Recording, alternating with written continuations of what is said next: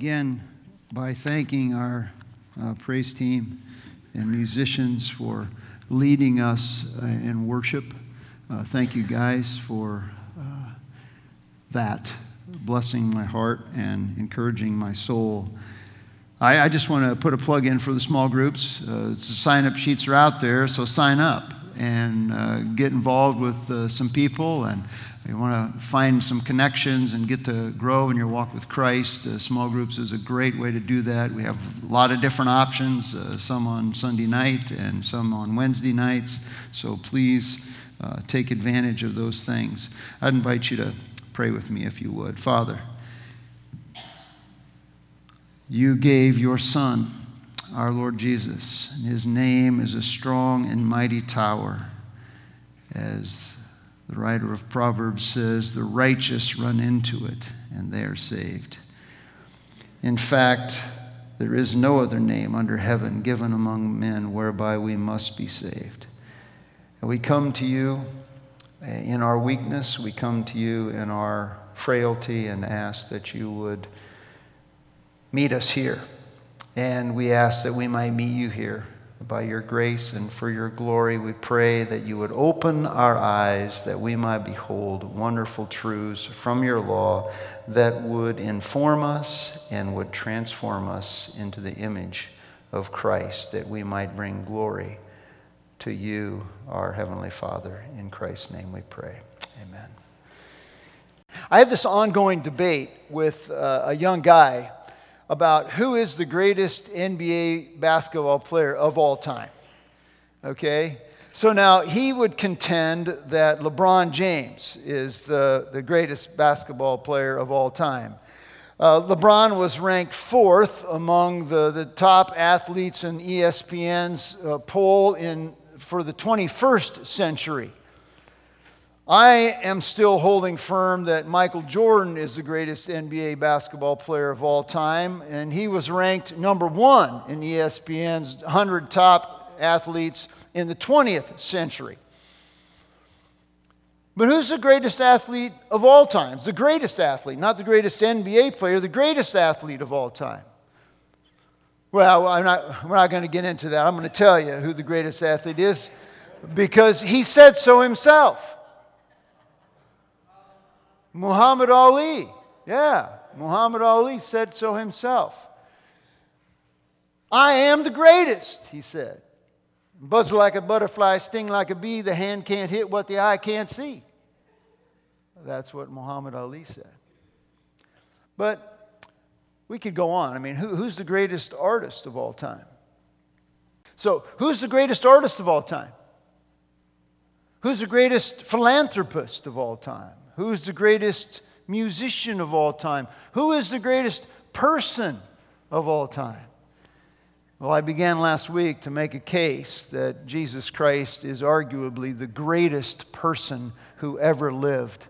And I'm sticking with it. Someone once wrote, and I quote, Jesus Christ came from the bosom of the Father to the bosom of a woman. He put on humanity that we might put on divinity. He became the Son of Man that we might become the sons of God. He was born contrary to the laws of nature, lived in poverty, was reared in obscurity, and only once crossed the boundary of the land in which he was born, and that in his childhood. He had no wealth or influence and had neither training nor education in the world's schools. His relatives were inconspicuous and not very influential. In infancy, he startled a king. In boyhood, he puzzled the learned doctors. In manhood, he ruled the course of nature. He walked upon the billows, and he hushed the sea to sleep.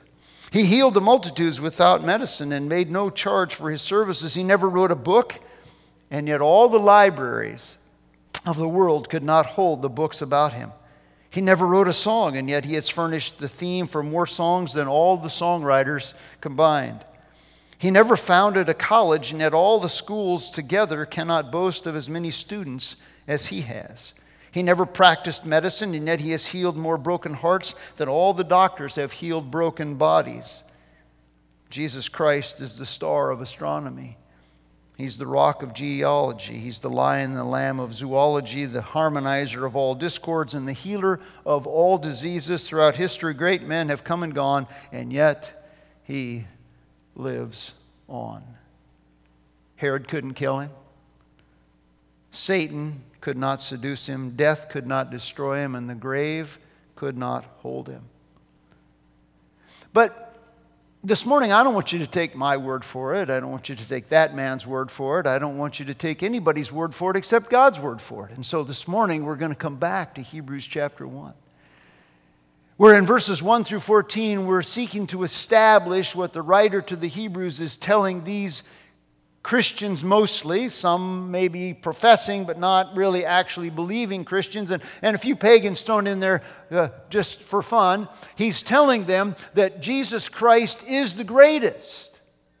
He's the greatest messenger. Greater than the prophets. That's what we looked at last week. Jesus Christ is the greatest master, as we see in verses 4 through 14, because he's superior to the angels.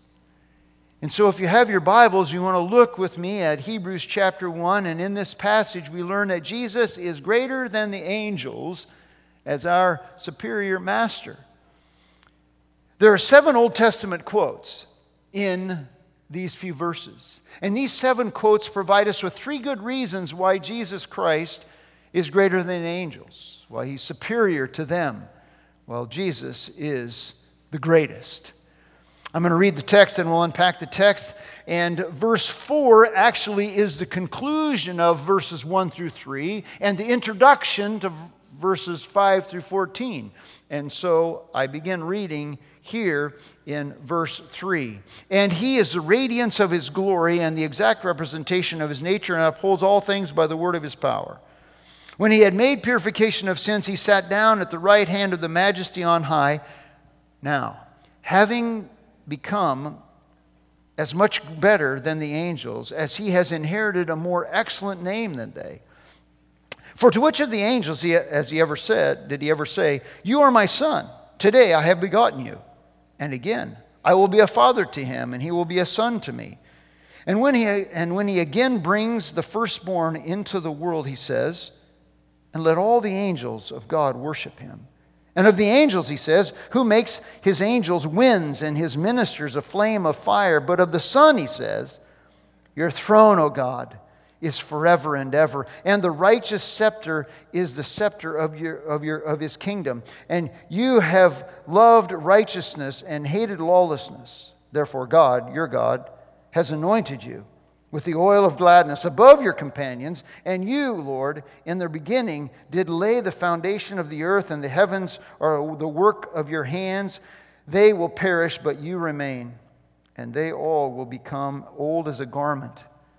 And as a mantle you will roll them up, and as a garment they will also be changed. But you are the same, and your years will not come to an end. But to which of the angels has he ever said, "Sit at my right hand until I make your enemies a footstool for you"?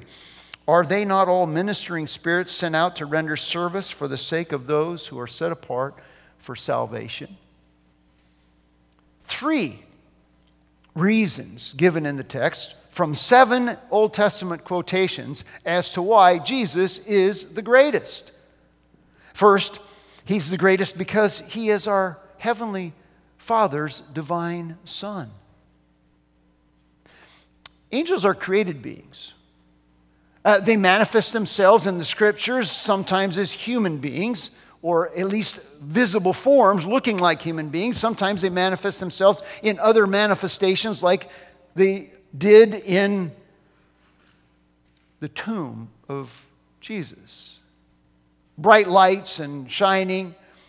They are grouped into orderly fashion. You can read Colossians chapter 1 and Ephesians, and we see in Romans chapter 8, there's thrones and principalities and rulers, and they're different orders in their angelic caste system. They are given for judgment.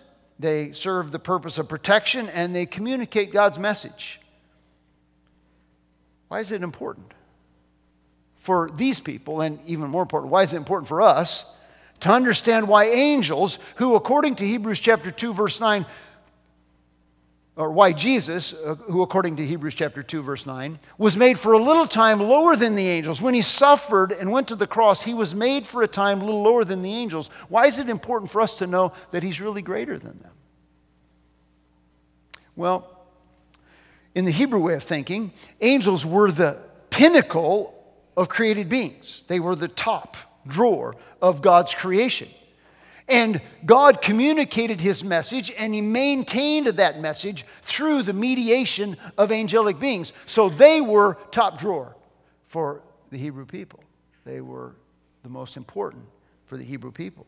And so the establishment of Jesus Christ, the supremacy of Christ over the angels, indicates that at least in some way, in their way of thinking, they were in danger of abandoning the truths of Christianity, which held Jesus as higher than the angels.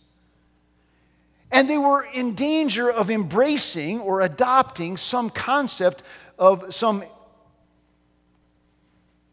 inferior concept that Jesus was somehow not quite measuring up, that he didn't measure what they needed, that an inappropriate level of superiority was being put on the angels. They had too much authority in their way of thinking. And so they were, again, remember the Hebrew people, the Hebrews who had come to faith in Christ, and those who weren't Christians but were in this group, they were in danger of going back because it was a real tough time. They were being persecuted for their faith. And so they were always being drawn back to what was comfortable and what they held to. What was their source of authority? I remember several years ago, I was sitting in front of a group of people, and I was making an oral defense of my ordination paper. I had written a long treatise of my convictions on doctrinal statements, and I had to go through a 6-hour verbal back and forth of, kind of like defending what I had written on this paper. And at one point I was defending a perspective that I had on an issue that I'm not going to label here or discuss here. And I cited several passages of Scripture that I felt were in support of my conviction. And one of the members of the Ordination Council took issue with my conviction on the point and said, I said, well, this is what I understand the Scripture. I don't care what the Scripture says, the guy said.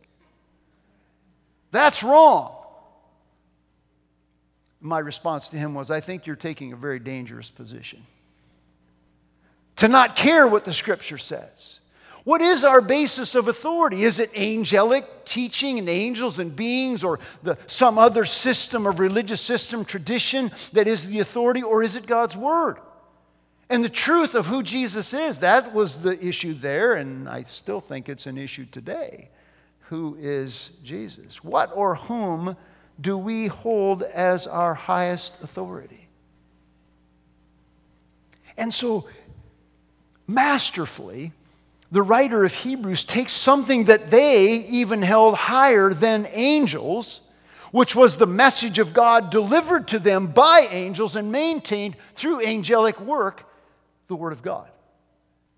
And so 7 times, the writer of Hebrews quotes the Scripture to prove to them that it is Jesus and not angels who are superior. And therefore Jesus and Christ and Christianity is superior and therefore needs to be heeded and embraced.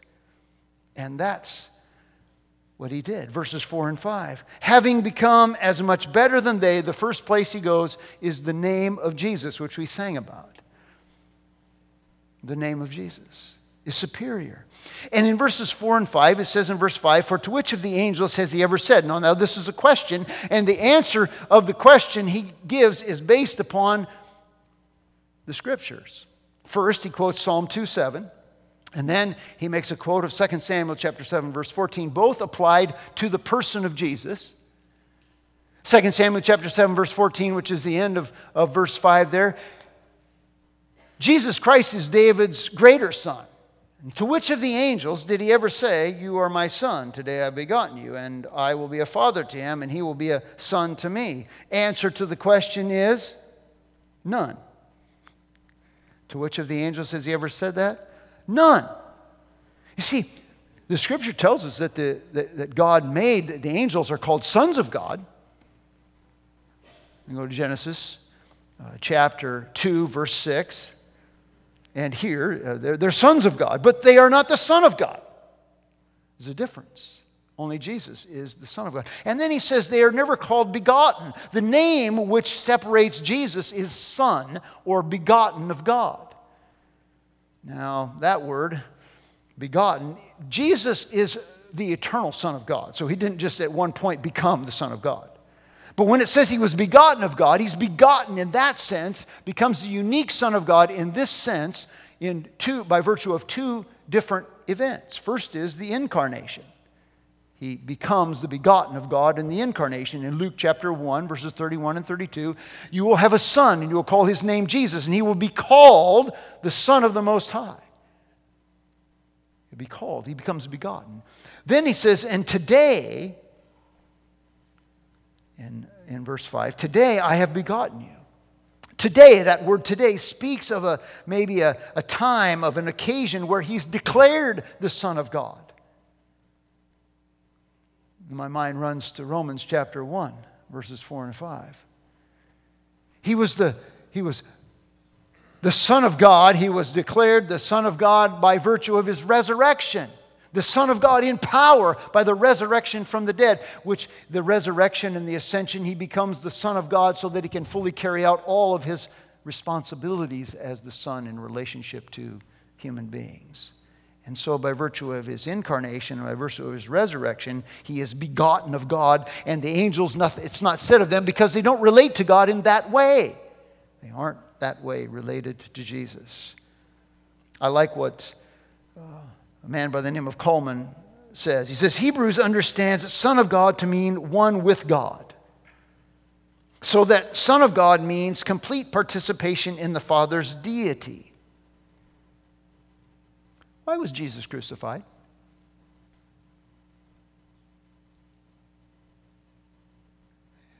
You can just write down John chapter 5, verse 18.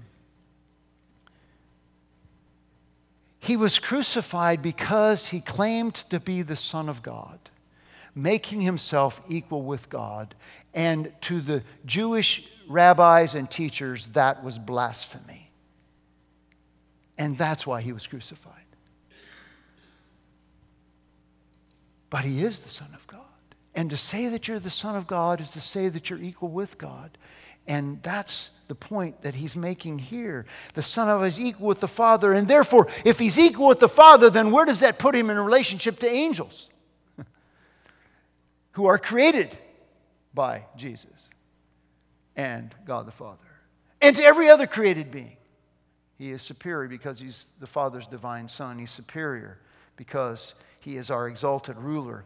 In verses 6 through 9, and then I'm grouping verses 13 and 14 with 6 through 9 based upon the content, we see several indications that these verses point to Jesus as an exalted ruler. Verse 6, and when he again brings the firstborn into the world.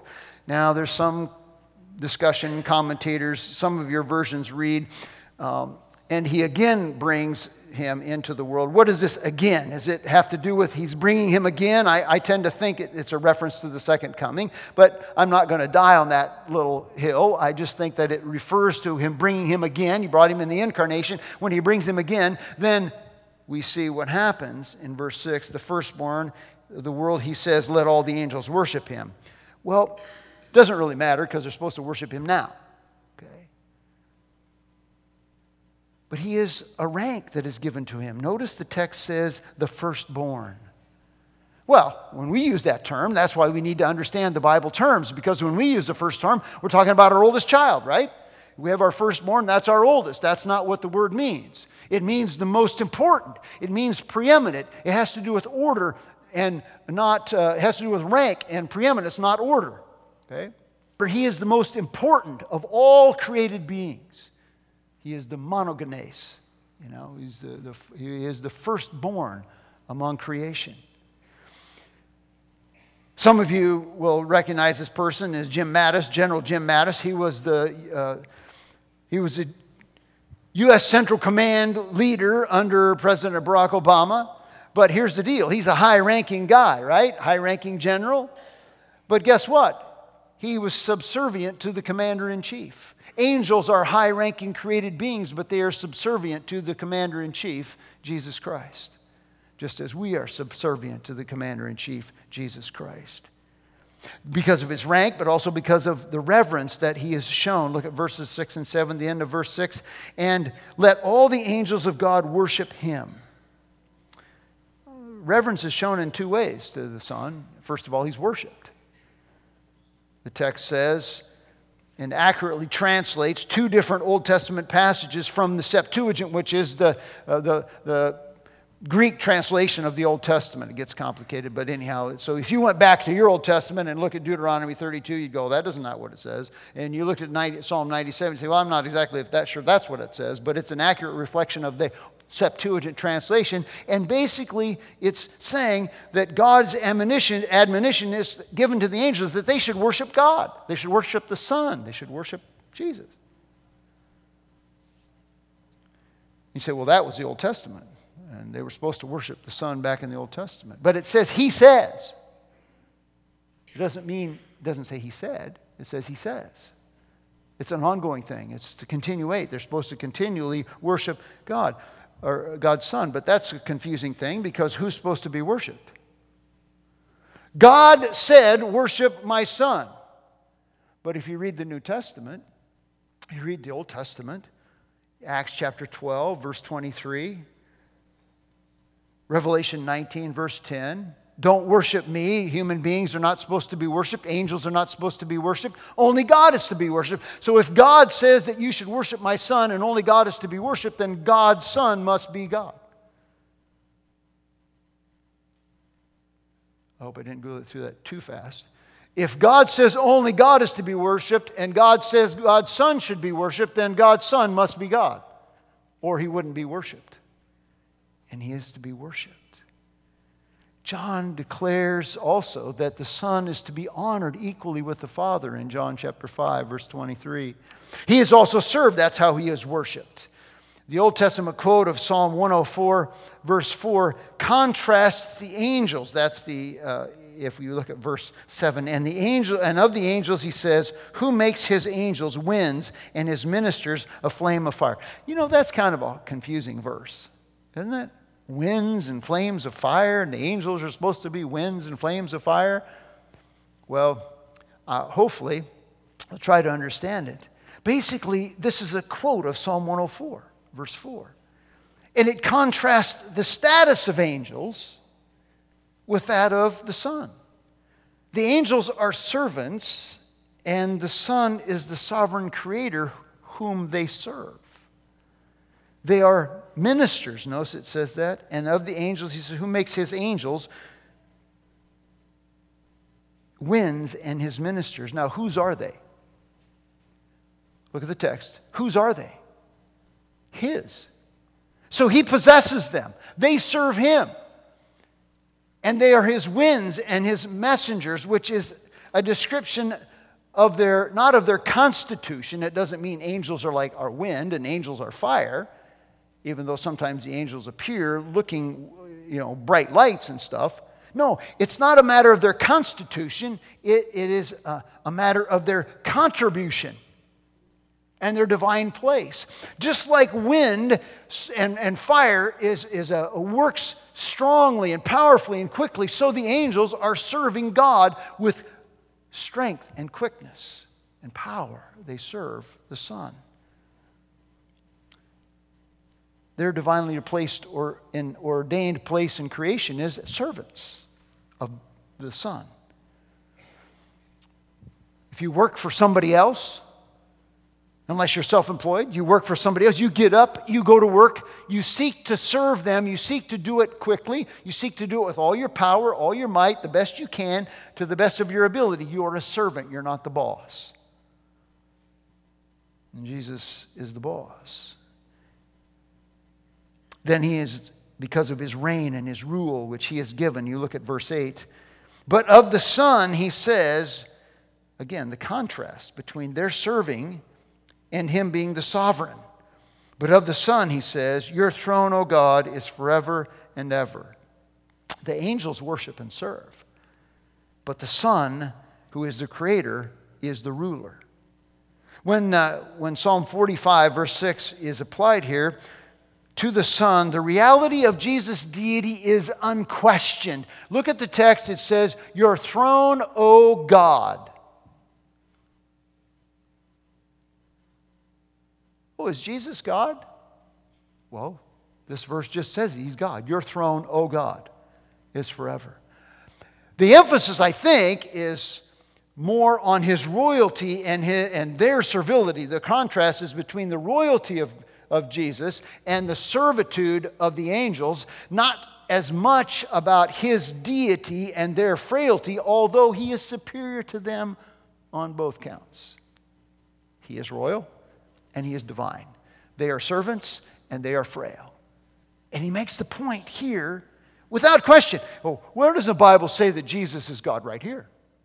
Other places as well. John 10, verse 30, and John 1:1, and a lot of different places say that he is. But here it says, your throne, O God, speaking of Jesus, is forever.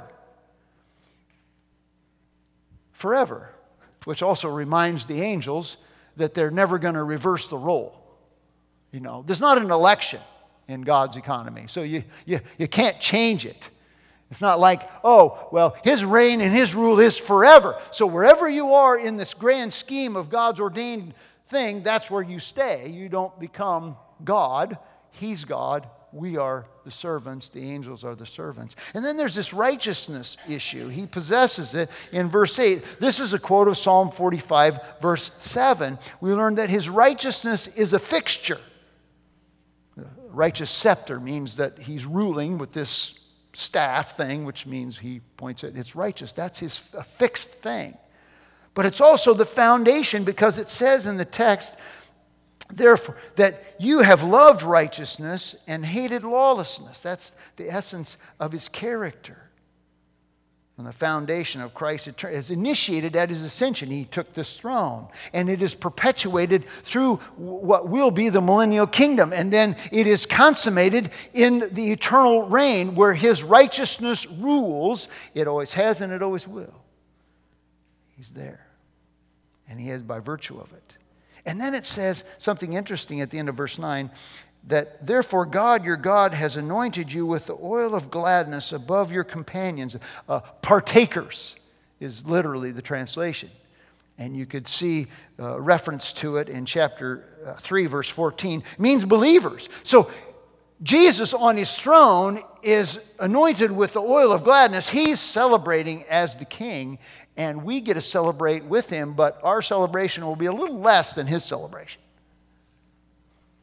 It made me think of, some of you have seen the movie Blind Side. I remember when Cheryl was growing up, that was like one of her favorite movies, you know, The Blind Side. And so here's a picture, literally, of Michael Oher when he was drafted. And if you don't know the story behind The Blind Side, that's fine. Michael Oher was an adopted kid, run down in this family in Memphis, adopted him. I think it's Memphis. Anyhow, he became an NFL player. He was drafted in the NFL. Now, can you imagine the Tui family? They're like thrilled out of their gourd that this son of theirs went from rags to riches and he got, drafted in the NFL. But I tell you what, I'll bet you Michael Oher was more thrilled than they were. You know. And Jesus Christ is ruling and reigning as anointed with gladness because of his position. And I think, well, so why is that important for us?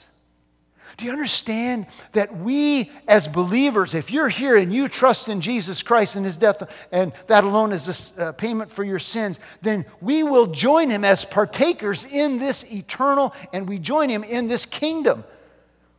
The riches and the glory and the power and the blessings of this kingdom are ours now and will be fully realized.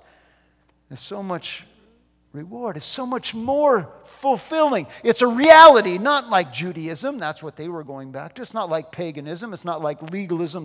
You got to jump through all the hoops and then you think maybe I'll get to God. If I do enough good stuff, maybe I'll make it. That's what the world offers. That's the religious systems of the world. It's not like some potpourri of religious systems where you just pick a little pantheism and you pick a little Buddhism and you pick a little Islam and you pick a little Christianity and you throw it in a stew and you stir it around and you kind of pick and choose what you want. That doesn't do it. Because Jesus is the greatest. His name, there is no other name whereby we must be saved. And when we're saved by His name, we join Him as partakers in His kingdom and experience the joy of gladness in that kingdom because of His righteousness. I remember as a boy, we took a vacation, if you can call it that. We went to my great-great-grandfather's farmstead. There was no running water. There was a big oak tree or maple tree, and when we took a bath, we pumped the water, and then we heated it on the stove, and then we went out and put it in a big calf tank and under the tree, and that's how we took a bath. When you went to the restroom, you went outside to the biffy, we called it, to the outhouse.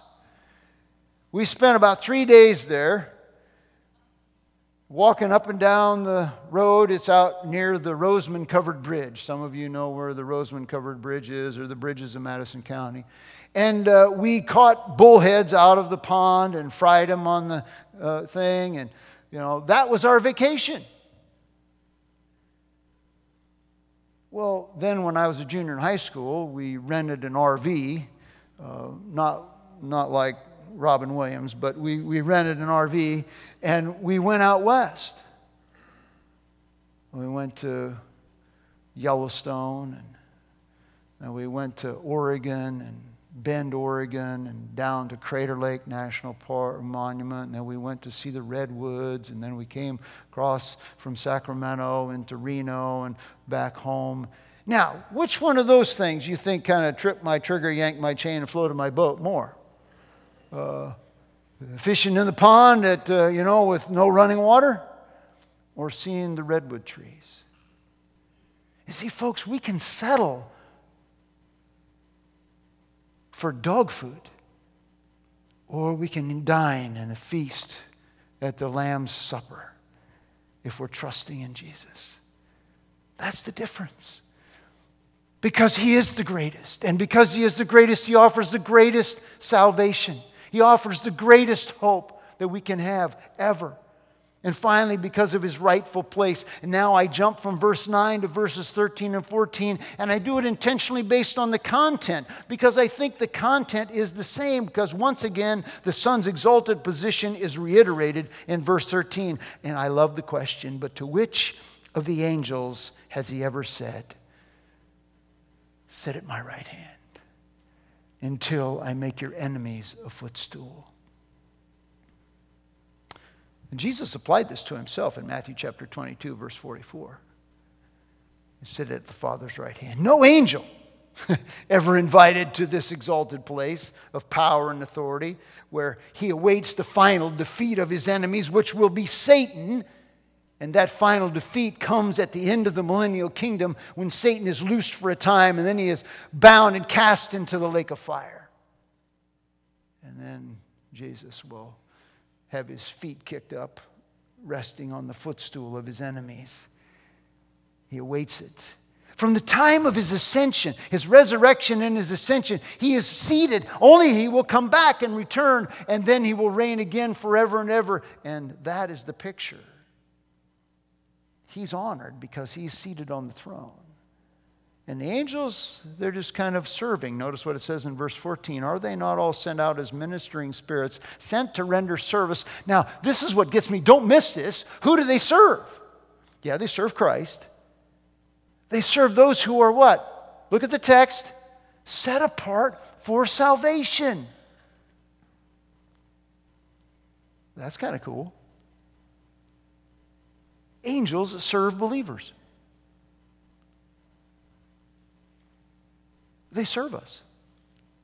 By God's ordained authority, they are serving those who are set apart from salvation, saved from the power and the penalty of sin, that were believers now. They're serving us, and they're serving those of us who one day will experience deliverance from the presence of sin.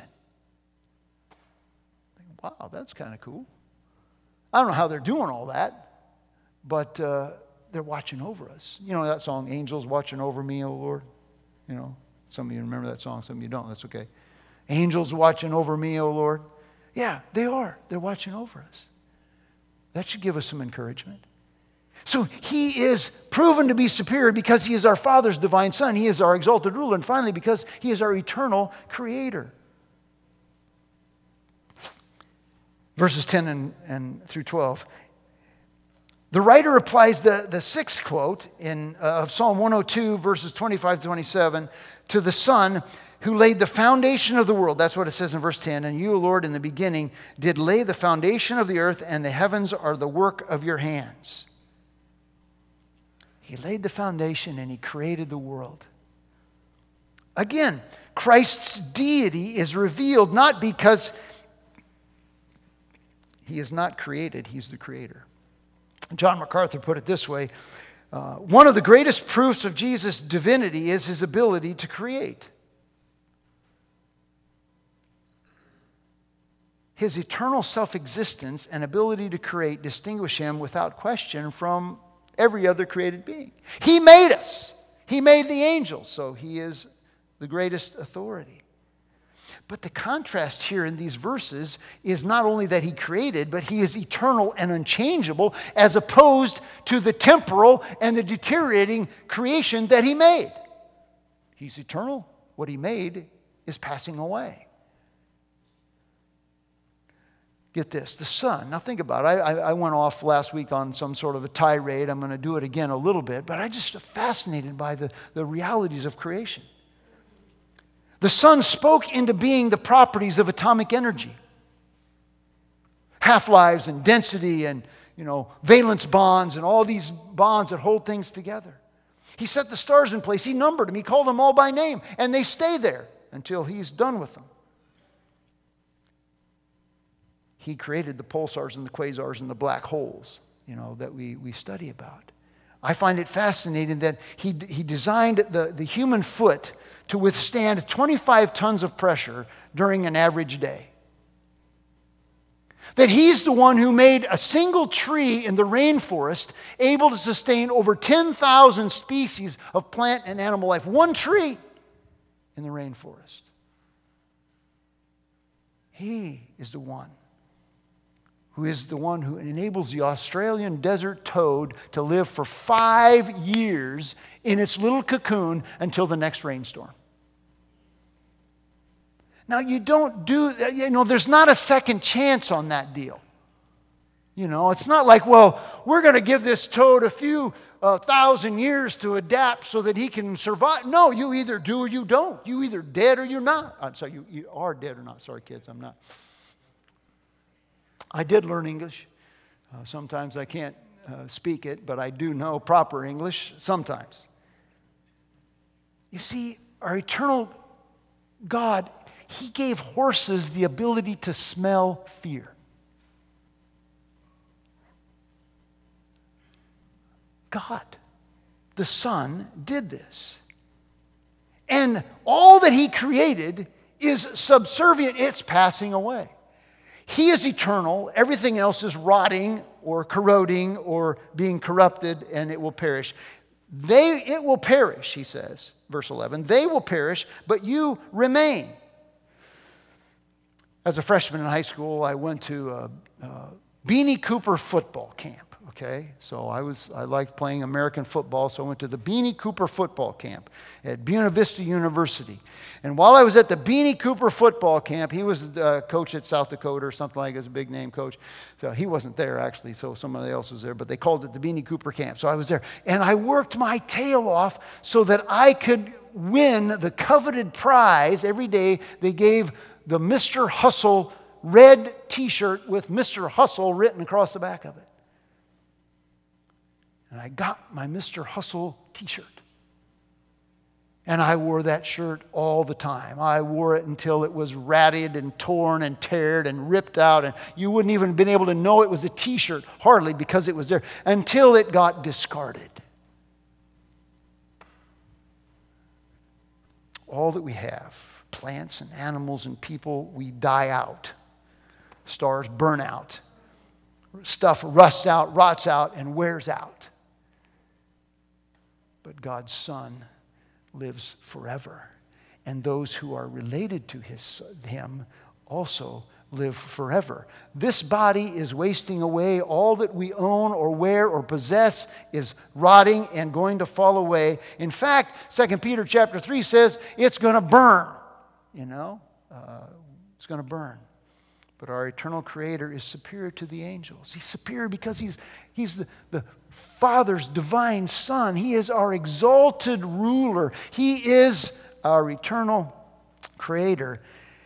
And then I come to the end and I say, so what? Okay, that's nice. I mean, the Bible says He's greater, but what difference does it make to me? What difference does it make to you that He is the Father's divine Son?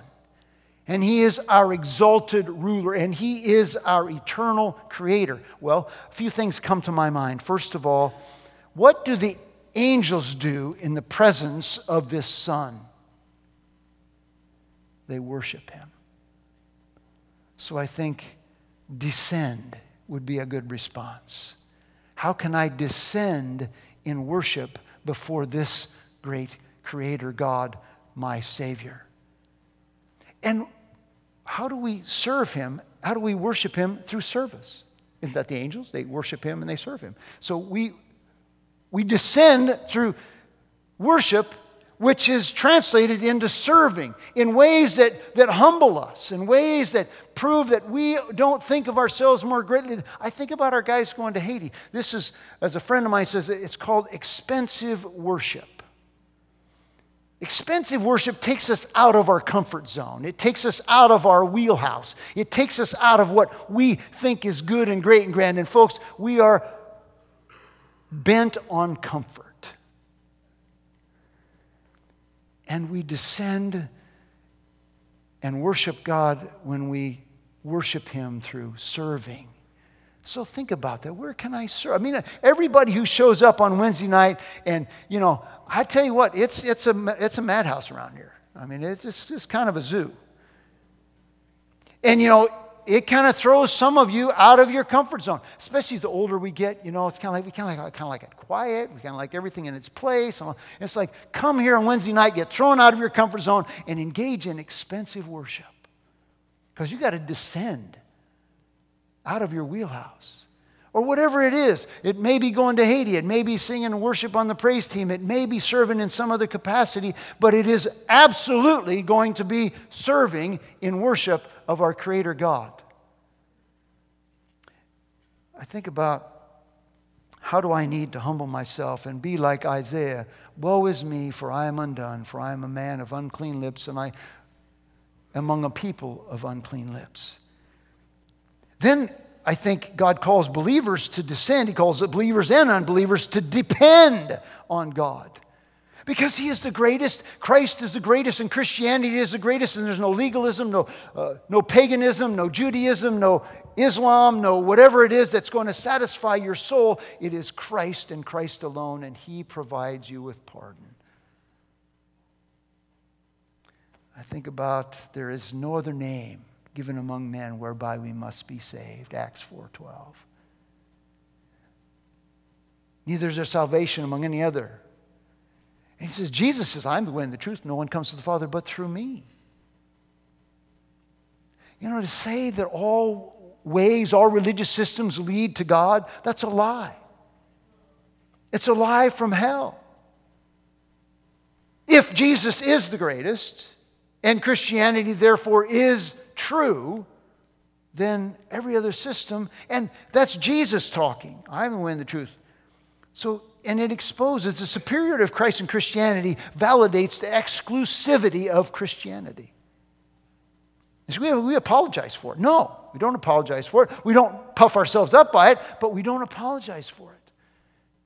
You see, there's no religious system. There's no relationship that you can enter into. There is no possession you can have, no achievement you can gain, no pleasure that you can experience apart from the person and the work of Jesus Christ that will satisfy our soul. That's the Hebrews. They wanted to go back to Judaism. They wanted to try the old ways again and see if maybe there wasn't a better. No, there's no better way. You don't have to accept that way, but if you reject that way, then you reject the best way that God gave and the only way for us to be saved. You see, we depend upon Him for life, crying out and saying, I'm a messed up sinner, and I know that Jesus died on the cross for my sins, and I turn from my sin, and I trust what Jesus did, and that's where I depend upon you, Lord Jesus, to give me life. And then we depend upon Him in life. We don't just depend upon Him for life, we depend upon Him in life. You know, He's not going to always keep us from harm. He's not going to always keep us from hurt. He's not going to always keep us from heartache, headache, or hardship. But He is going to see us through it. He is there with us in the middle of it, if we will turn to Him and trust Him. We have a superior Savior who sends His angels to serve us. And I think we should be encouraged by that. Through Christ alone, we experience provision in this life. I'm the bread of life, He says. He who comes to me will never hunger, and whoever believes in me will never thirst. That's not a promise that you're always going to have bread to eat. It's a promise that He will satisfy your soul. He gives us protection. Nothing shall separate us from the love of God, which is in Christ Jesus our Lord. Romans chapter 8. And He gives us peace. Finally, the supremacy of Christ not only causes us to descend, not only should propel unbelievers and believers to depend, but it should cause those who know Christ to defend the truth. If Christ is the greatest and Christianity is the only path to God, then we are called to defend it and declare it as the message the world needs to hear. Only one truth will set people free. John 18:32. You shall know the truth, and the truth will set you free. And the Son is the truth. He will set us free. Free from what? From our sin, from our selfishness, from our way of doing things apart from Him that leads us into a life of emptiness and lack of wholeness. We have to guard against heresy, and the reality of Christ's deity and supremacy validates the truthfulness of the gospel and of Christianity. So we have nothing to be ashamed about, nothing to be proud of, because He in His mercy rescued us, but everything to proclaim and declare to a lost and dying world. So I ask myself, and I ask you, because Jesus is the greatest, how will I descend? What does God call me to do to worship Him in spirit and in truth? Expensive worship for Jesus. How does He call me to depend? Maybe some of you need to put your faith or your trust in Christ and His death as a payment for your sin for the very first time. You're playing games with God, you know. Because you're in church, you think, okay, well, that's good. I came to church so I can pat myself on the back. I walk out and do nothing differently. No. He's asking for you to surrender. Not just show up, but to have control of your life. And you can do that simply by acknowledging your own sinfulness and turn from it and repent and say, Lord, take control. I invite you to be my Lord and Master. I trust you now as my Savior, and your death is a payment for my sin. Others of us need to just depend. I know you're going through a mess. You know, it's like, this is crazy. How can I get through this? I don't know, Lord, but I'm clinging to you. What does Job say? Though He slay me, yet will I praise Him. Though He slay me, yet will I praise Him. And then to defend it. Folks, leave this place not ashamed of the gospel, not proud that you are one of the chosen ones, humbled by the fact that God would choose us, but powerfully empowered to share the gospel with the lost around us and not ashamed of the gospel. You see, every time we come together and we break this bread and we drink this cup, we defend and we declare the supremacy of Christ and the veracity of the gospel message. Because the preeminent Son of God descended to become the perfect sacrifice so that we who trust and believe in His death as the payment for our sins might become sons of God and enjoy the blessings of His kingdom. And so every believer, as you sit here and pray and evaluate your heart and examine your heart and confess your known sin while our praise team is singing, before you come to take these elements, when you come, you should rejoice that you are part of the King's family and you're part of the supremacy of Christ and of Christianity, not arrogantly, but humbly. And those who don't know Christ, the invitation is for you to receive this great gift of salvation through Jesus. And so I'm going to invite our guys to come and lead us in song, and you prepare your hearts, and when you feel led, you're all invited to come and take of these elements. But don't do it in an unworthy manner. Paul cautions against it in 1 Corinthians 11. Search your heart, examine your heart, and then take these elements in a way that you have your heart as much as you can clean before God. Let's pray. Father, I thank you for your Son, Jesus, who is the greatest, because He is your divine Son who made salvation possible, because He is our exalted ruler that we should worship and serve, and because He is our eternal Creator and we are the creation. Help us to take our place in the ordained plan of God and worship and serve you. We thank you for your Son's body broken and His blood shed that we might have life and be sharers of your kingdom. Even though you are anointed as the King and you have joy above your companions, we can share in joy as part of your family. We praise you for it in Jesus' name.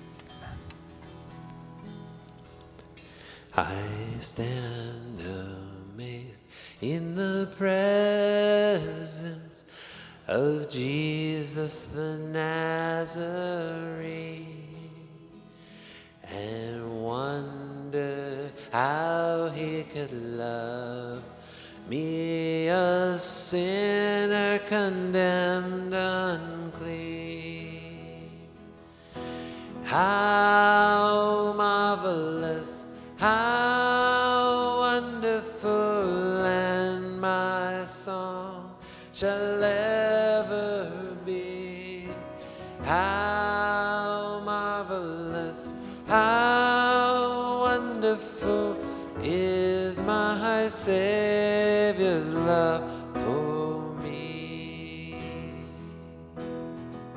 You know, as Steve was preaching, I was reminded of the quote from David Livingstone. He said, "I never made a sacrifice." And how amazing it is that as we give back to God, He overflows our hands and He gives us more than we deserve. So let's just give thanks. Father, we thank you that you give us opportunity to give back to you, to give back to this just wonderful, amazing Savior that you are. Father, may you bless the work of our hands. May you encourage us this week as we go out, as we seek to be used for your kingdom. Lord, may we daily bow our knee, bow our hearts to you, to submit to your plan for our lives. Give us strength and courage to be a light for you. It's in Jesus' name we pray. Amen.